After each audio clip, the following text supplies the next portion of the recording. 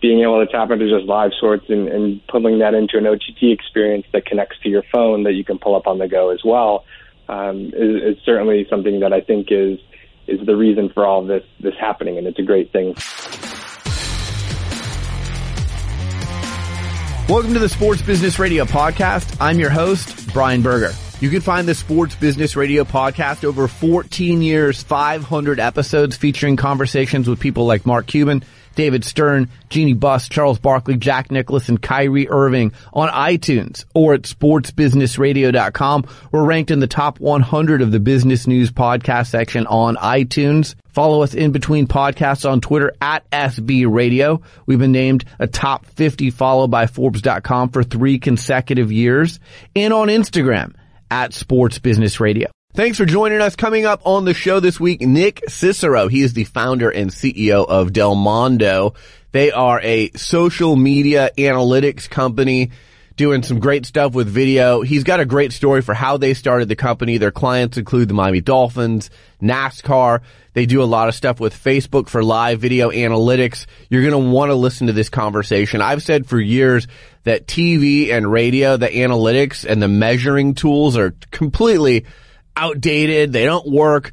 What Del Mondo does to do the analytics around digital and social media is phenomenal, and you're going to want to learn more about Del Mondo coming up on our show today. I'm joined in studio, though, by our executive producer, Brian Griggs. Griggs, how are you? I'm doing good, and it is a great interview, lots of cool insight, and just the change of times is crazy. It's like almost every hour there's something new coming out, so it's pretty exciting. Well, and we saw just in the last week, so Major League Baseball and Facebook struck a deal for one broadcast a week on Facebook for 25 weeks. So, and then you've got Major League Soccer and Twitter announced they've reached a 3-year content deal. So Griggs, we've talked about this on this show for years where we've got the broadcast partners for these leagues, but now these digital rights deals with the Facebooks, with the Twitters. We saw NFL do Thursday Night Football on Amazon.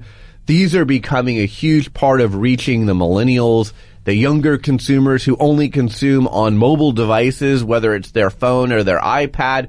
This is where it's all going, and that's why I'm excited about this interview this week with Nick. Yeah, it's great. I mean, it's exciting just because it's like you flip up Facebook, which we have open all day long, pretty much everybody, and you can watch a game. It's cool. I mean, I watched the Amazon with the NFL, and Twitter did some games last season too. It's just cool to have it, wherever you are, here's your phone, you're watching an NFL game. It's pretty cool. And the NCAA tournament is upon us. Right. Lots of people are going to consume digitally for that. They'll watch on their computer, they'll watch on their mobile device, they'll watch on their laptop or iPad. The numbers for digital consumption for the NCAA tournament go up every year. Let's talk about the NCAA tournament for a minute, Griggs. The selection show. Oh my goodness. Wow. Okay, so it moved from CBS to TBS for the first time. So right there, I know most people have cable, most people have access to TBS, but the numbers shrink when you go from the network where everyone has CBS to cable where not as many people have TBS. The other thing is this is year one of this happening. So a lot of people turn on CBS on Selection Sunday and they're like, wait a minute, where's the selection show? And they don't know where to find it, even though everyone tried to do a good job promoting the fact that it was moving from CBS to TBS. But Griggs, what a train wreck the selection show was. Let me give you some reasons why, and if you watched it, these reasons are going to resonate with you. So first of all, it comes on. Well, let's start with this. Let's start with the fact that Get Hard with Will Ferrell and that was the lead-in, okay? And let's just say there were some inappropriate moments in the last 5 minutes of that movie. So if your kid is like, hey, I'm excited to watch the selection show, and they're watching with you, Get Hard is probably not the movie that you want as the lead-in to the NCAA tournament selection show. So let's start there. Inappropriate, right? Now the tournament selection show comes on. Griggs, it was like a bad science fiction movie as far as the audio is concerned. So Ernie Johnson and Greg Gumbel are in this huge airplane-like hangar studio in Atlanta, and the sound is not in sync at all. So it's like a 5-10 second delay between lips moving and the audio that's coming out, and you're like, wait a minute. Terrible. Is this my TV? Does anyone know this is going on? How can this be happening? And you get onto Twitter and everyone sees this like I do, and you're like, oh wow, this is a big problem with the debut of TBS doing the selection show. So you've got audio feed problems.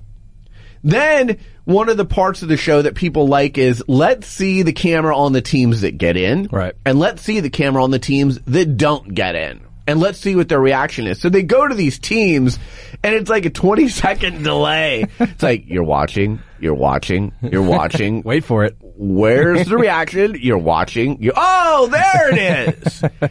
And it was totally out of sync. So audio problems, huge satellite delay in the reaction with the team getting in or not getting in. Okay? The NCAA grossed over $1 billion, Griggs, for the first time in 2017. $1 billion. Wow. Not $1 million, $1 billion. The sponsor mentions on the selection show were obscene. Okay? Let's pretend, if you're the NCAA, if you're TBS, let's pretend that this is still amateur athletics and not give you things like, this bracket is brought to you by Capital One. Now the Midwest bracket is brought to you by Coca-Cola. Oh, and by the way, we're back from commercial with Ernie Johnson, and he's chowing down on some pizza from Pizza Hut. And we've got a studio audience, and everyone in the audience is going to get some pizza from Pizza Hut. The sponsor mentions were over the top. Okay? And again, you're trying to say, this is amateur athletics. We can't pay the student athletes. We don't have the money to do that. And you juxtapose that with the NCAA just made $1 billion in revenue for the first time in 2017. And you've got sponsors galore that are being mentioned during the selection show. It made me sick to my stomach, to be honest with you. They revealed the teams in alphabetical order this year for the first time, Greg. So here's the automatic qualifiers, and we're going to reveal those in alphabetical order. Then here's the at-large qualifiers, and we're going to reveal those in alphabetical order. And by the way, they screwed up on some of the alphabetical order. Some of the teams that had university in their name were like not in the U's, they were in like the N's and vice versa. Oh, like it was such a train wreck. And then a studio audience for the show. I mean, really? Do you really need a studio audience for the... So this is the example, Griggs, of you had a good thing going. It was on CBS.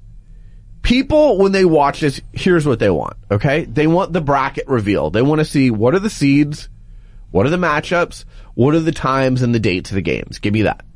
They want to see the reactions of the teams that made it and didn't make it.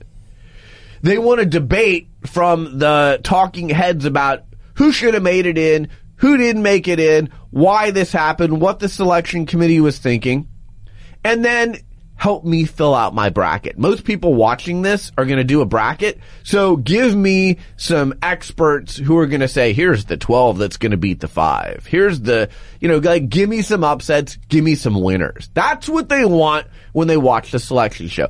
They don't need Ernie Johnson eating Pizza Hut. They don't need, the audio feed problems. They don't need a studio audience. This was overthought. They messed with a good thing. It'll be interesting to see, do they go back to CBS? Do they go back to what the formula was that worked for all so many years? But Griggs, this is the perfect example of overthinking something and ruining something that was good. And making it look like a bad SNL skit. Oh man. Yeah, no, I agree with you. It was a pretty good system, and it always looked good and did a good job on CBS. And just having them in the studio doing their thing and going to the feeds, and that, like you said, you want to see the team reactions, you want to know who's in the bracket, when they're playing the games, and there you go. In and out. Why do we need all the studio audiences? Why do we need the hangar, the air? Why did they choose that location too? It's like, where'd that come from? Well, I mean, look, TBS TNT, they're based in Atlanta. Yeah. And they have some great facilities. But, they've always done this out of New York. Yeah. It's been fine. I think people, one of the complaints was that people want to see the brackets revealed earlier. Like, if it's a 2-hour selection show, don't make me wait 90 minutes in to see what the brackets are. Like, give me the brackets at the beginning, reveal them, and then give me some winners. Tell me why this team made it in. Like, USC didn't make it in, and they were, they went far in the Pac-12 tournament, and Arizona State, who finished 8th in the conference, they made it in. Yeah. Why did that happen?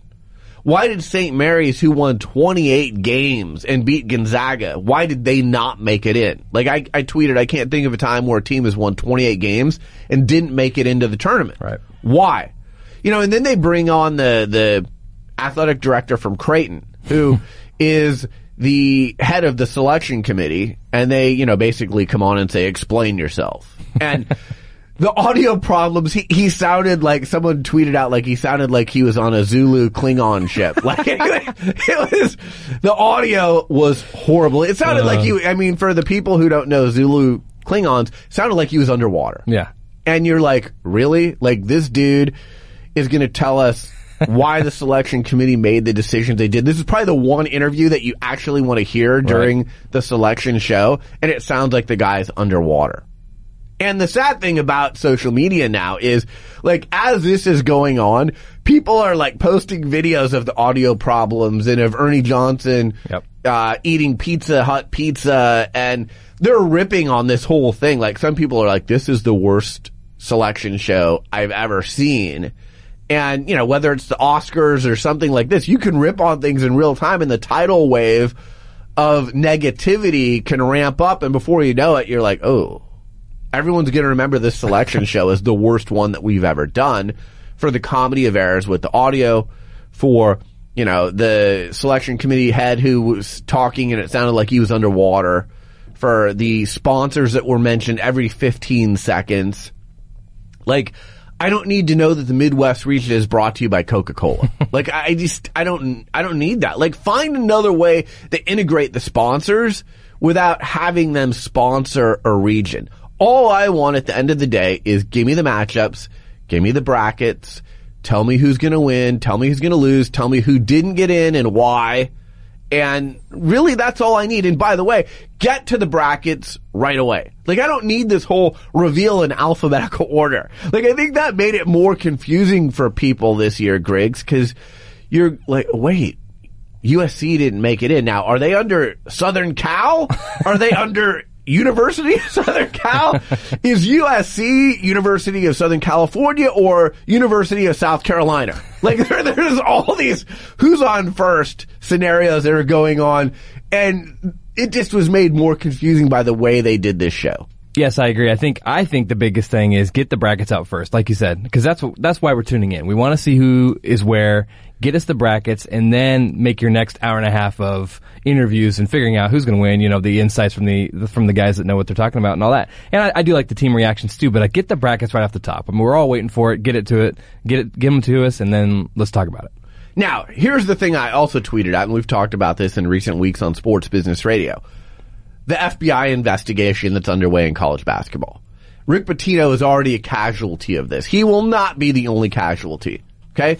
Sean Miller, according to ESPN, caught on tape, wiretap, saying that they paid their center $100,000. Sean Miller in Arizona has vehemently denied that this happened. The player has vehemently denied that he received payment. Someone's lying. Either Sean Miller is lying or ESPN is lying. We're going to find out eventually. Either those tapes exist and they're going to be produced and you're going to go, oh, there's Sean Miller on tape, or they're not going to be produced and he's going to have quite a lawsuit against ESPN. But where's the bracket of how many of the coaches in this tournament are coaching their final NCAA tournament? Because this FBI investigation is going to reveal that they were cheating as well. And that they're just like Rick Pitino, potentially like Sean Miller. And I've said this before, there's going to be some big names that fall. So when you watch this tournament and think of the top 20 programs, many of those coaches may be coaching in their last NCAA tournament. You didn't probably think last year would be Rick Pitino's last NCAA tournament for Louisville. You thought he's an iconic coach, and yes, he's had some problems, but we're not going to see the end of him this soon. I think there are some coaches in this tournament, and I mean big names, Griggs, that are coaching in their final tournament. So I got to tell you, like, we had Mark Emmert at our road show in December. Nice enough guy, but I can't think of a year where I've had less interest in the NCAA tournament. I haven't followed college basketball that closely this year. I'm just not into it. I may not do a bracket for the first time ever. We have to pay attention because of this show. But as far as just like sitting down for my own personal enjoyment and watching March Madness, this selection show left a bad taste in my mouth. The fact that the NCAA grossed $1 billion last year, the fact that they have sponsors all over this thing, the fact that student athletes, yes, they get scholarships, but this is a multi-billion-dollar business now, and the student athletes aren't getting paid. They're not getting even close to their share of what they deserve, at least the college and the football players. And I'm kind of sour on the whole deal with college sports right now, with at least college football and basketball. No, I agree. It's funny you said that too, because I'm the same way. It's like I love hoops, but it's like this year I feel like I'm just not quite into it this year. And you're right. I mean, it's just like it's a broken system. It's a flawed system, and there's so many allegations and all this coach stuff coming out. And it's like you've lost the whole point of the game and just watching basketball. There's so many other backstories that are just kind of killing the whole mood for it. I agree. I guess what it comes down to for me is this. For so long, the NCAA has tried to talk about the purity, the student athletes. It's a farce. It's a farce. It's not pure. I've seen it with my own two eyes that it's not pure. The money is ridiculous around college basketball and college football, and it increases every year. And the student athletes, what they're getting in exchange for what the NCAA and the conferences and the TV partners are getting, it's not even near being equal. So you add all those things up, and it's left a bad taste in my mouth. So I'll tell you something that didn't leave a bad taste in my mouth is watching Tiger Woods this weekend, Griggs. Correct. Tiger Woods, and you can say what you want about Tiger and his off-the-course happenings, and I'm not going to disagree with anyone who doesn't like Tiger Woods or still not like Tiger Woods because of what happened in his off-the-course life. But here's the fact. When Tiger Woods is in the mix at a golf tournament, people turn on the TV. I can't tell you the last time. Well, I guess a few weeks ago, I heard Phil was in the mix, and I turned it on and saw Phil win in a playoff with Justin Thomas. Okay? Yesterday, I'm out paddleboarding. I stand up paddleboard, and I'm out, and I hear Tiger is one shot off the lead. And you knew starting the day, like, Tiger was one shot off the lead. So you're like, is he going to collapse, or is he going to make this thing close? And, so I get off the paddleboard, I get on Twitter, and I'm like, wow, Tiger's got a shot at this thing. Then I go home, I turn on the TV, and he drains like a, 43-foot putt on 17, and you're like, wow, he's got a real shot at this thing. He's one back going into 18, and it's that drama. And Twitter's lighting up, and Tiger moves the needle. Say what you want, he's in his 40s, but he is still one of those superstar athletes that when he's doing something, it's like, when Mark McGwire used to come to bat, or when LeBron is at the free throw line, or Steph Curry's going off and hitting 9 3-pointers. He's one of those athletes, Tiger is, that you stop what you're doing, you get to the TV, and you go, I gotta watch this. And that's where we were yesterday. And if Tiger and Phil are in the mix in Augusta, in the Masters next month, wow. Those are going to be big numbers. But how cool is it for not only golf, but for sports in general, if Tiger Woods is truly back? And, is he going to win a bunch of tournaments this year? Probably not. Is he going to win a major? Probably not. But he's competing. He's in the final group or the final two groups. And when he's competing, Griggs, people are tuning in. Yeah, I agree. And he's still got, like you're saying, he's draining this, he chipped in on whatever hole it was I was watching, and then the 43-foot putt, and it's like, this is the Tiger. It was the magic again. Yeah, it's like, and that's where you have to keep tuning in. If he's in the mix, you're like, he's going to do something crazy, he's going to make some crazy shot, and then same deal with Phil. He's shooting from the pine trees on the far side, and he rolls it on the green. Right. We've all seen his master shot and everything else. It's like, when these guys are in it, it's such a compelling TV. I love it. Well, and I'm in my 40s now, so I'm like, hey, these dudes are in their 40s. They're competing against, the 20-somethings, Jordan Spieth and Ricky Fowler and Justin Thomas and Dustin Johnson, and they're holding their own. Yeah. So, like, from a 40-something, I'm like, this is really cool. Paul Casey, by the way, who's 40, won this tournament this weekend.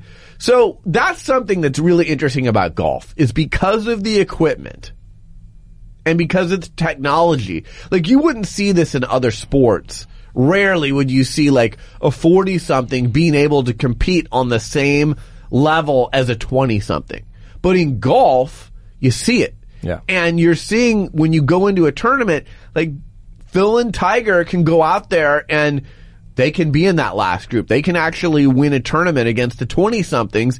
And I think that makes golf more interesting to watch versus, hey, there's a 45-year-old playing in the NBA and he's going up against, a 20-year-old Anthony Davis or 24-year-old Anthony Davis. He's going to get crushed. Like, I feel bad for that dude. That's not the same in golf.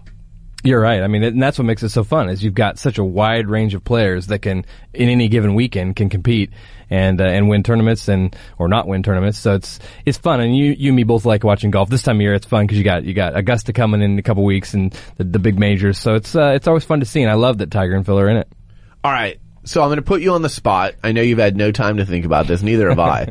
But give me your, who's going to win the NCAA tournament? We both just said we may not even watch very much of it, but who do you have winning? Oh, that's I haven't even thought about it. Let's see. Yeah, I mean, I think Gonzaga's got a chance to go far again because they're always solid. But I just don't even know. I don't even know who's going to be my Final Four. Kansas, maybe again. Kentucky, Duke. I mean, why don't you just pick every team here, dude? I mean, you're really hedging your bet. The southern region of the University of... No, I don't know. Brought to you by Coca-Cola. Yeah, I really don't know. I don't know. Do you have picks? It's interesting. So we've seen North Carolina in the last 2 years. They got to the final and they lost. They came back and they played Gonzaga and they won. So they made it 2 years in a row. I kind of have this feeling that that's going to be Gonzaga. So Gonzaga lost in the final last year to North Carolina. I think they've got that eye of the tiger. Mm-hmm. I actually think they're in a decent region. Xavier is the number 1 seed in their region, and I think they can beat Xavier. Yeah. So I'm going to go with Gonzaga because I think they're going to get back there, and I think they win it this time. Virginia is impressive. Yeah, I was going to say Virginia, the fact that no team has scored 70 points against Virginia the entire year, like, you probably couldn't name one player on the Virginia team if you're not a University of Virginia student, but their defense is ridiculous. So they're going to be in most every ball game. Like, if they lose, they're not going to get blown out unless they just have a miserable shooting day because their defense is really good. They're holding teams to 40 or 50 points. So I think Virginia is pretty good. But what's going to be really interesting to me is this. So I don't even know how to pronounce his name, but the center for Arizona who's been under investigation, he's probably the best player in this tournament. He's probably the number 1 pick in the NBA draft. So when you have the best player, you have a decent chance. But if someone like Arizona, if someone like Michigan State, who, and I've said this before, I think this is Izzo's last ride. Yeah. I think when this tournament's done, I do not think you will see him coaching Michigan State next year for a variety of reasons, whether it's the Dr. Nassar or it's the FBI investigation. Does someone like that make it in? And Griggs, are we taking down their banner a year from now? Yeah.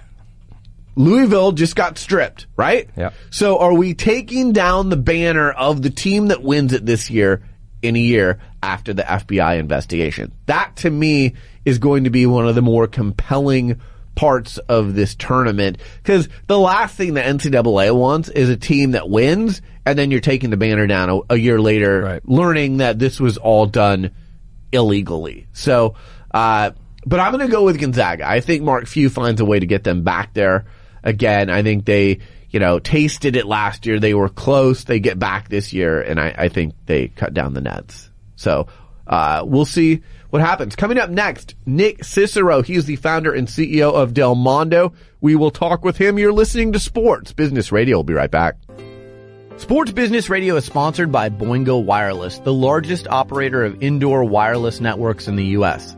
Today's sports fans expect strong, fast mobile connections at their favorite stadiums.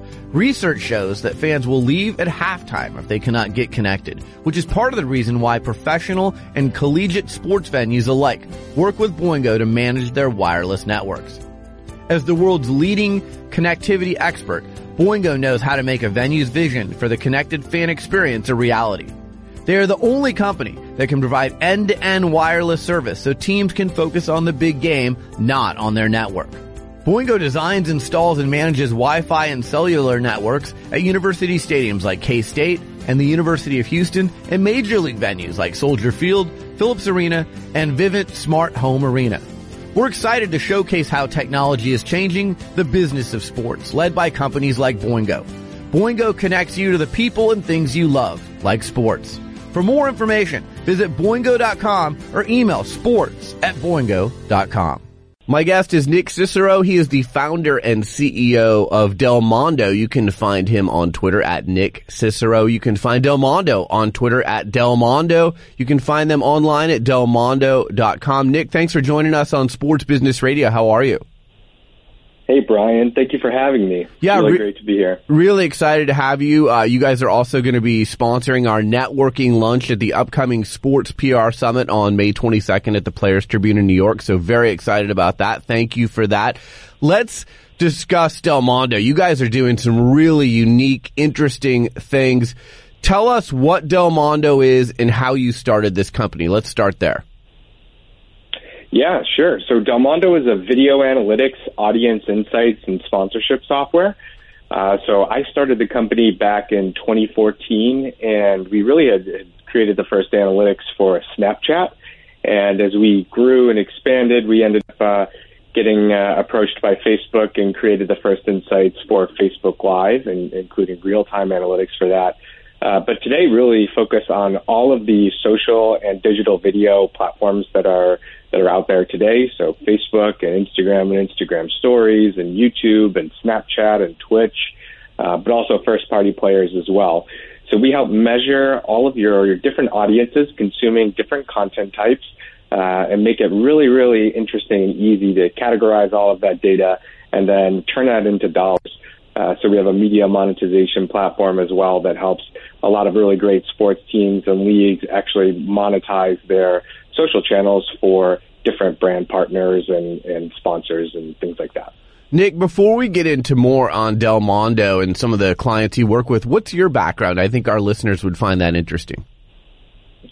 Yeah, believe it or not, I went to college for music, and I was a music major, and and I still do play jazz trumpet. Nice. Kind of I love playing. I play quite a bit, and I started a company when I was 17, producing music and meeting people on the internet. So this was pre-Facebook, and using like forums and message boards and writing, jingles, little different scores for, different TV shows. I wrote music for Dog the Bounty Hunter. I did commercials for the New York Giants, and started to really get into this whole world of kind of commercial music production. And then when I went to college, obviously I had access to the internet 24/7 and was able to then connect more and more people. And this is really where I taught myself how to code and ended up getting into things like making MySpace backgrounds and flashy headers for different people.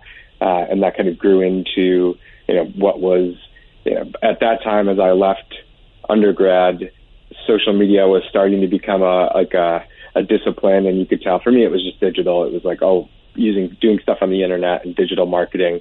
But then I think that, after I went to Syracuse for grad school, there was much more of a discipline starting to emerge around, the social channels.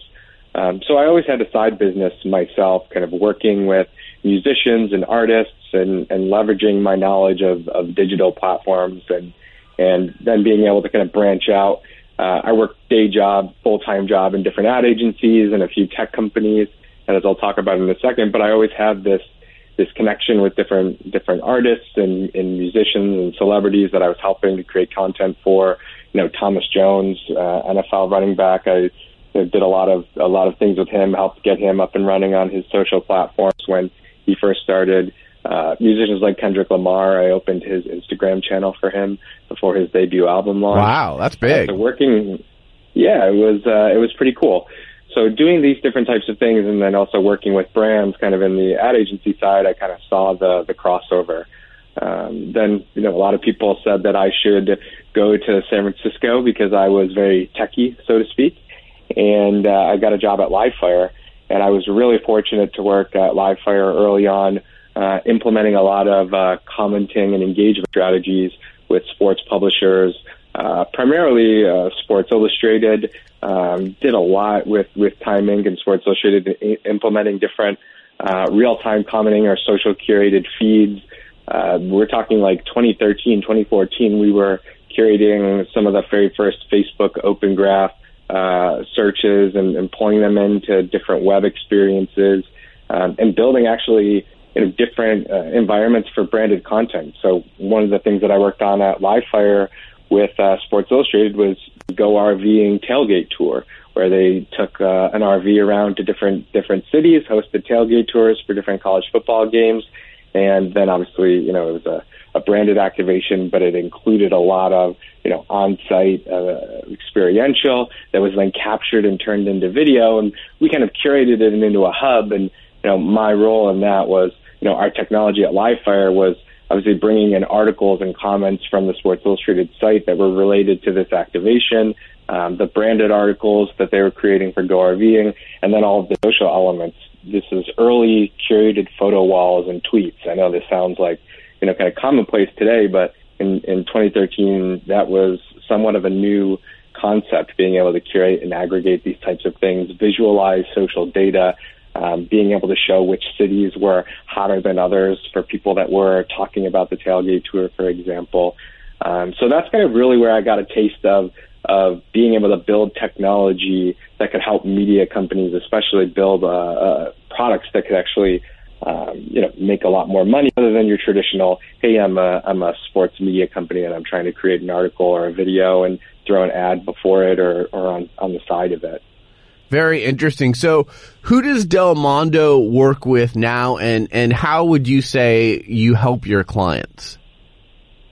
Yeah, so Del Mondo works with some of today's leading sports and media companies. So we work with a number of different companies across the board. So media companies like ABC News, Viacom, but in the sports space especially, we have companies like Red Bull, the NCAA, NASCAR, Miami Dolphins. We recently added Fox Sports and 11 Sports, so we're excited about working with those. And so for our customers, especially in the sports space, it's two sides. There's the content creation, video creation, fan engagement element. So teams are looking to create and produce and activate their fans across a number of different platforms, figuring out what are the best platforms to engage on and have really robust insights on all the social channels, being able to automate the categorization and tagging of that content, and being able to see basically why or which one of a team's different players or different video series might be trending versus another to produce better content to activate their fans. And then the other side is the sales and the partnership team. So they are going in and actually building out both upfront reports to pitch and win business by helping to really segment their audiences and be able to show different partners who the different fans are inside of an ecosystem like something like a NASCAR or Dolphins, and then go out and actually produce the content, close the deals, and actually then measure the value and create really great campaign reports inside of our platform too. So a perfect example is somebody like the Miami Dolphins. Right? So the Miami Dolphins have 10 to 12 different video franchises that they've created, different series like Q&A or Quick Hits or the Dolphins Daily. They all have really different types of audiences that they serve, but they all go out in the same social channels or on their website. And so what Del Mondo enables them to do is, really two or three key things. So the first is it allows them to automatically report on those different content series anywhere that they're produced. So we bring in all of the episodes of Dolphins Daily, whether they're on Facebook or on YouTube or on Twitter or on their own website, into one place so they can see just how that series is performing. And we let them see the audience of who's actually watching that. And we create these really great audience models from actually first-party data that's coming in from the social platforms and their websites to be able to show how that's over-indexing versus their overall audience. So for the Dolphins, for example, Dolphins Daily, when they came in at the beginning of the season, they knew that Dolphins Daily is a show that's focused on more of their hardcore news fan. And what we were able to do is run our technology over all of the episodes everywhere that they lived on their social and digital properties, and bring back and really create the actual series report and show how well that particular content series did and who that audience was, and found that younger females, 18 to 24, were highly over-indexing in terms of consumption. Now, this is something that they weren't really able to see before from all of these disparate data sets. They were able to pull in every single day, and they're actually able to go in and then say, okay, great, well, we know that Dolphins Daily delivers an average of X amount of views per episode with an average watch time of this, and they actually go out and sell that to a sponsor and put a valuation to that, and then come back in and then basically create that report for that sponsor. So Dolphins Daily, they might sell a couple different packages or over the course of the season to multiple different advertisers in just one video series, and then they create the report, and it allows them to actually include the budget for that, and it breaks out like a cost per view or a cost per 1,000, however you want to set that up, and actually establishes your rate card at the end of the season. So it's a really great kind of complete cycle from activating and building the fans and the value on the social platforms, and then being able to value and measure that and show the results for your advertisers all the way through. Yeah, I mean, it's so interesting. I would imagine, I work with a lot of teams and different brands. Have we moved to the area yet where people are using firms like yours? Because it seems like a lot of people are creating content, but they're not doing the analytics around it that they should using a company like Del Mondo. Are you finding that, or are more and more people really getting those deep analytics like you can provide? It's really a balance today. I think that first, in general, more companies, teams, are getting better about using the data that is available to them in a lot of different areas. So sports tech, I think, is something that is emerging more and more, from every area, whether it's from player and being able to understand how well your players are performing on the field to how well your fans are engaging off. So I do think that there's this general, in my opinion, a good renaissance of data that's now starting to happen in the sports industry. That is, there's a trickle-down effect in all areas. But in terms of the content side, I think that there's two parts. I think one, we're skewing towards more people kind of marrying data and their creative, but I do think that there are elements that still make it hard to have it be truly hand in hand in real time. There are certainly aspects that can help inform your creative strategy a ton, but I still think that there's a little bit more art to the idea of telling a story about your brand and about your team and about your players. And the data can help inform maybe where and how to tell a story, but there is some gut creativity that still needs to happen, and that's kind of why we see a lot of video or social or creative teams kind of separate maybe from some of their data teams and insights teams in some of these organizations.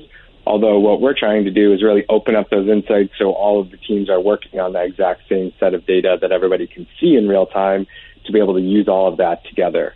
So I think that we definitely have more trends towards those teams kind of converging and meeting more often and sharing those insights on a more proactive basis. But I still think that there's a long way to go, absolutely, and we're going to see that improve. More and more companies are turning to advanced AI and machine learning to help automate the process. So, we always say that the hardest part of the battle is getting through the meat grinder. So 80% of your time spent in a week as an analyst sometimes is collecting all of this data rather than trying to share insights with all of these different teams. And so the better that we can get about being able to automate those collection of data, categorization of the social and video content, and what are those different types of elements that are performing and overperforming relative to the larger scope of things, I think that the more time that we can give back to those teams to actually work together. We'll return to our conversation after a word from our sponsor. Reserve your spot for the 2018 Sports PR Summit presented by the Players Tribune on Tuesday, May 22nd at the Players Tribune headquarters in New York City. The Sports PR Summit brings together elite athletes, national media members, and senior PR and social media executives for panel discussions, featured conversations, and networking opportunities. The event allows PR execs to leave with a better understanding of the elite athletes, owners, commissioners, and national media people they're working with. The event also allows attendees to see Derek Jeter's one-of-a-kind digital publishing company, the Players Tribune, up close, as well as network with top Players Tribune executives. Past Sports PR Summit speakers include NBA Commissioner Adam Silver, NHL Commissioner Gary Bettman, NASCAR legend Jeff Gordon, Miami Dolphins owner Stephen Ross, NFL stars Anquan Boldin and DeMarcus Ware, Cleveland Cavaliers All-Star Isaiah Thomas, WNBA legend Lisa Leslie, ESPN reporters Tom Rinaldi and Jeremy Schaap, and Sports Illustrated executive editor and 60 Minutes correspondent John Wartime. The Sports PR Summit has sold out each of its first 5 years, and there are only 125 spots. Reserve your spot today by going online to sportsprsummit.com. Follow the Sports PR Summit on Twitter and Instagram at Sports PR Summit. I hope to see you on May 22nd at the Players Tribune in New York City. Now back to our conversation. Nick, a term that I'm hearing more and more, and I've certainly heard it from you as well, audience parting. What is audience parting, and why are you so bullish on audience parting? Yeah, that's definitely a great question. I'm really bullish on audience parting. So this is something that I've been talking about since 2015, and actually one of our investors, Jesse Redness, who's now at Turner, he and I kind of really have been working on this idea for a number of years now. So if you think about it, people have been buying and selling television advertising pretty much based on the same old process of day parting. So you target the audience that you think that you want to reach based on Nielsen numbers. So if you want to reach seniors, maybe you try daytime television or The Price is Right. Or if you want to target high school kids, you're going to go Nickelodeon after school. We didn't really know much about the audience, but we knew that we had some general place, time, and household information about that. Now, when you actually get all of that money that is TV-type dollars moving into the digital space, and it started in social, and now it's even emerging in the OTT and connected television space as well, we know far more about the behaviors and content consumption habits and things about these consumers than ever before. And so instead of just kind of doing that spray and pay model of being able to just hit all of the people in a potential DMA at a potential time, we can actually get a little bit more personalized and extremely personalized, and being able to take that and bring that idea to the creative video advertising space is something that audience parting can do. So technically, the definition that I've written up, and I'm sure we can share a link to that, it's really the concept of combining psychographic and consumption data to build a hyper-targeted audience pool. So this is different than addressable advertising because it takes more data into account. And in particular, and in the case of Del Mondo, it's social data. So unlike day parting, which really looked at a small section of data around those viewers, audience parting combines billions of data points being collected by platforms like Del Mondo on social platforms with kind of survey-level data from a Nielsen, and then set-top box data from the MVPDs or collected from subscriber information from your OTT user base. And being able to then apply all of these really great insights around who the person is, what they're watching, when they're watching it, how long they're watching it for, and the different actions that they can take really allows you to build a new type of view and new type of audience segments. So one of the big things that we've actually built at Del Mondo is this idea of advanced tagging and automation that actually allows people to segment those audiences. So as I mentioned in the Dolphins example, what we're able to do is take the content that they're producing, really turn it into their own Netflix, if you want to think of it. Dolphins are producing a number of different series, many different episodes, different themes that resonate in those. They often have larger events that naturally will carry over multiple different series that might be happening with the team. But essentially, it's a library of these different franchises. And so not only can they actually go in and create content that better resonates with the different audiences inside of there, but then they can also tap those different insights and sell those too. So for their partners, not only can they say, oh, great, well, you can, reach somebody with the Dolphins Daily that is interested in, Dolphins news, But with our insights, you can say you can reach Dolphins Daily that reaches women 18 to 24 who are interested in homes and beauty and healthcare and other interest segments that we're able to kind of generate with the platform to be able to say, here's a much more robust look at this person. And then I can actually go and reach them with that really robust and enhanced data. And that kind of works all across the board, whether that's distributing your own content or then obviously, buying or selling against those insights. You guys have a great partnership with Facebook for live video analytics. How did that partnership come about? Because that's a big deal. Yeah, we're super, super proud of our relationship with Facebook. We're one of their media solutions partners and worked with them to really create the first real-time analytics solution for Facebook Live videos. So how that came about was kind of a funny story. I was introduced, one of our investors is Gary Vaynerchuk, Gary V. I'm sure everybody's, probably people that are listening I'm sure have seen his stuff in your feed by now. He definitely gets his face out there and his content is everywhere. He and our investors and introduced me to the Roker Media folks. And Gary, Al Roker, and I went on a Facebook live stream. We're talking about some of the great insights that Del Mondo is providing and some live analytics that we've been building on another platform called YouNow. And Katie Richmond, who is part of the Facebook Media Partnerships team, saw the live stream and reached out and said that they loved what we had been talking about and what we're doing. We had some really great clients, and they'd love to talk with us about building some live insights. And so we worked with them over the summer to create some really, really awesome, robust real-time insights. This is back in, the spring of 2016, and launched them in the fall.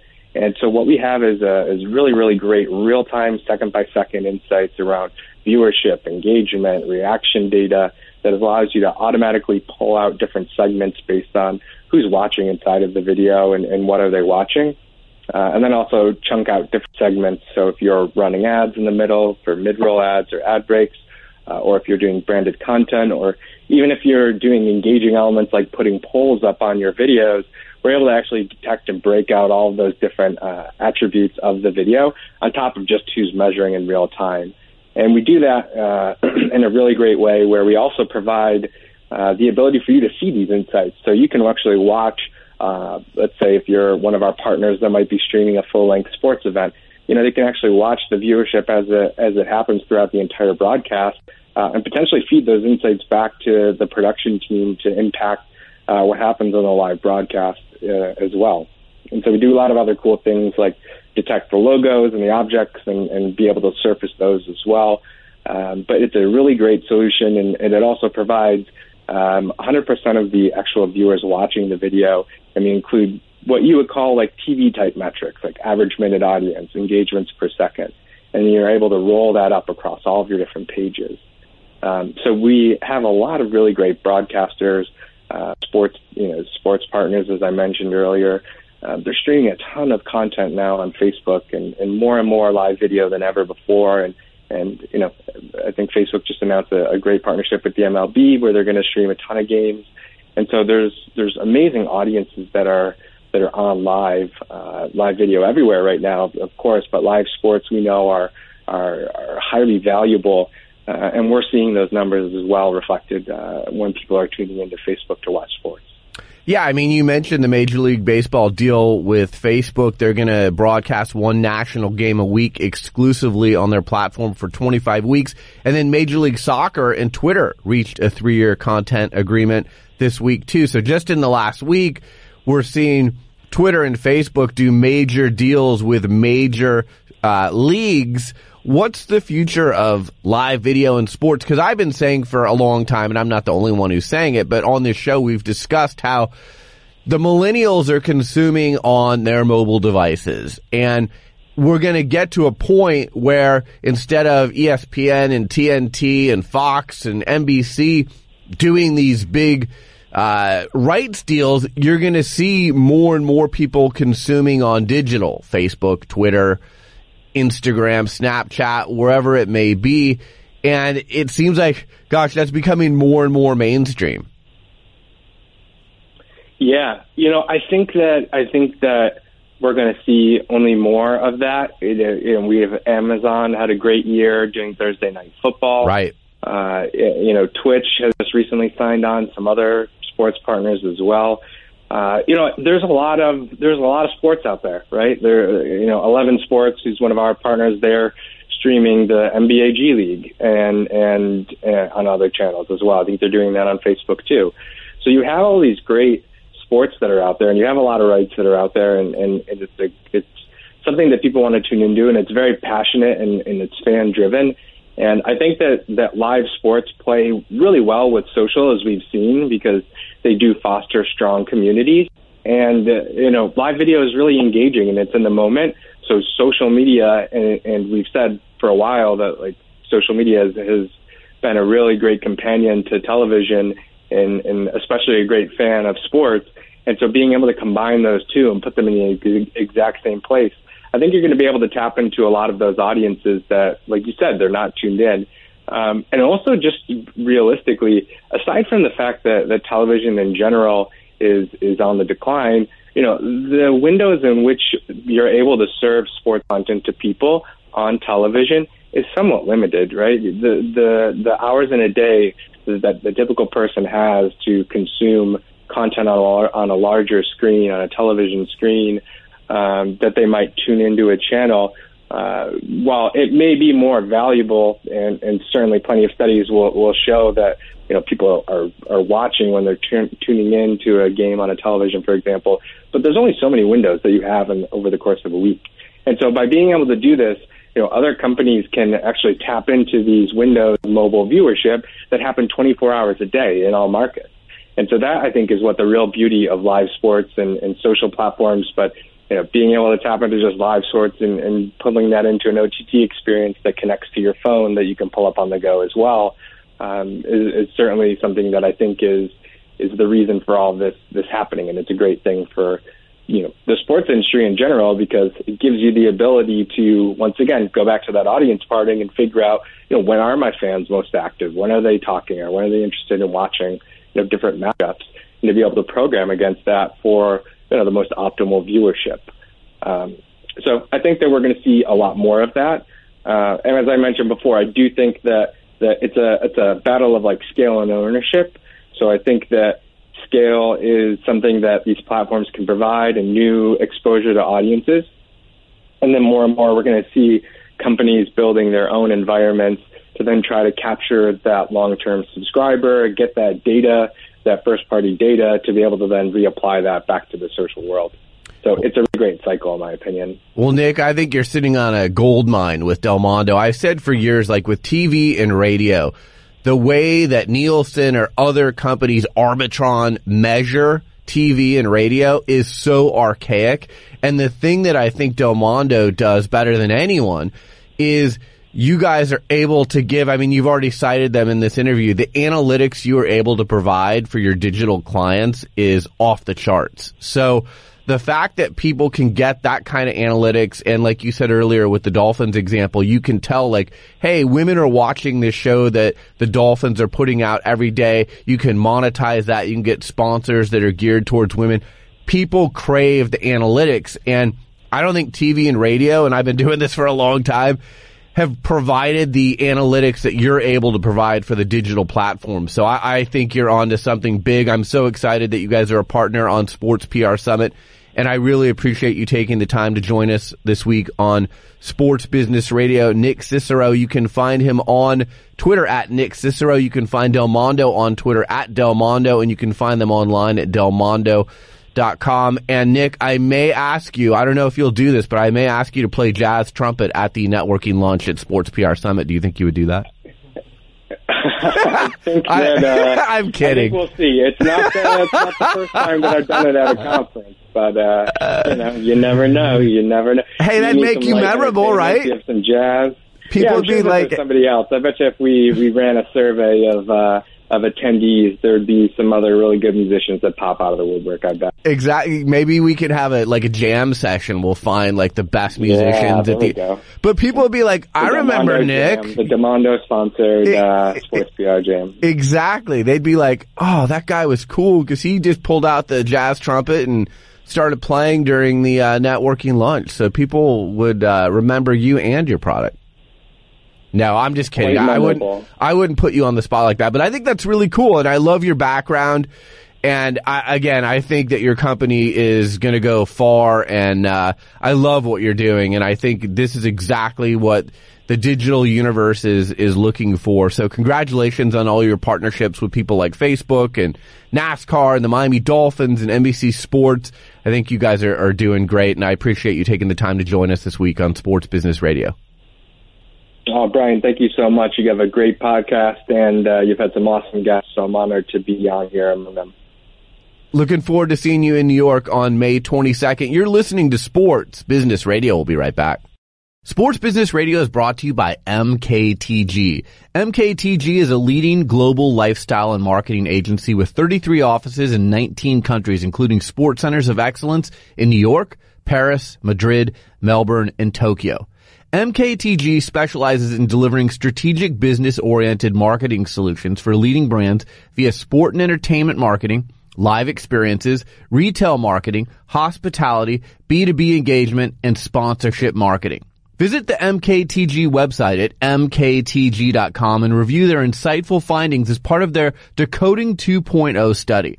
Decoding 2.0 solidifies the need for a shift in thinking when selecting and marketing sport and lifestyle sponsorships. This unique study arms brand marketers with the quantitative data they need to specifically target those consumers most open to brand messaging and sponsorship, as well as provides a specific roadmap that identifies those tactics likely to produce the most receptive fans. Until now, the sponsorship industry has focused more on fan passion and avidity to identify sponsorships and develop activation strategies. Decoding 2.0 reveals the need to also understand the importance of fan receptivity. Follow MKTG on Twitter at MKTG. We'll bring MKTG's expertise to life during future segments on Sports Business Radio, so stay tuned for those. Well, that's it for this edition of Sports Business Radio. Thanks for tuning in. Thanks to our show staff, Brian Griggs and Josh Blank. Thanks to our friends at Boingo Wireless for powering our Sports Business Radio Roadshow. Follow them online at boingo.com or on Twitter at Boingo. Thanks to our friends at MKTG. You can find them on Twitter at MKTG. Their website is mktg.com. They're a global lifestyle marketing agency, 33 offices in 19 countries, a leading sports sponsorship and activation agency. Make sure to check them out at mktg.com. A podcast reminder, you can catch our show on demand via podcast. Go to iTunes, type in Sports Business Radio. We're rated in the top 50 business news podcasts. You can also find our show on Audio Boom, via the TuneIn Radio and Stitcher apps, and of course at sportsbusinessradio.com. Follow me on Twitter in between shows at SB Radio. Follow us on Instagram at Sports Business Radio. For Brian Griggs, I'm Brian Berger. Have a great week, and we'll talk to you soon right here on Sports Business Radio. Sports Business Radio with Brian Berger, bringing you the biggest names in sports business. Without further ado, we all know this gentleman. Let's give David Stern a big round of applause. Let's welcome the president of the NCAA, Mark Emmert. Give him a hand. Let's give a big hand to USC alum and co-owner of the Lakers and president of the Lakers, Jeannie Buss. Thank you for having me. What a nice turnout. Thank you so much for having me, Brian. It was very, very kind, and I really enjoyed it. Thank you, sir. Sir Charles, how are you? I'm doing good, man. How you doing this morning? Today's guest is Memphis Grizzlies head coach David Fizdale. You're the man, Barrett. My guest is tennis icon Chris Evert. It was very interesting. You asked great questions, so thank you very much, Brian. Pleased to welcome to the show Kyrie Irving, the number one pick in the 2011 NBA draft. Thanks for having me. I really appreciate it. I'm happy to be joined by Pete Carroll, the executive VP of football operations and the head football coach of the Seattle Seahawks. Coach, how are you? Doing good. What's going on? Dallas Mavericks owner Mark Cuban. Mark, thanks for joining me. My pleasure. Visit sportsbusinessradio.com and subscribe to our iTunes podcast. Follow us on Facebook, Twitter, and Instagram. Stay connected to the business side of sports, only with Sports Business Radio.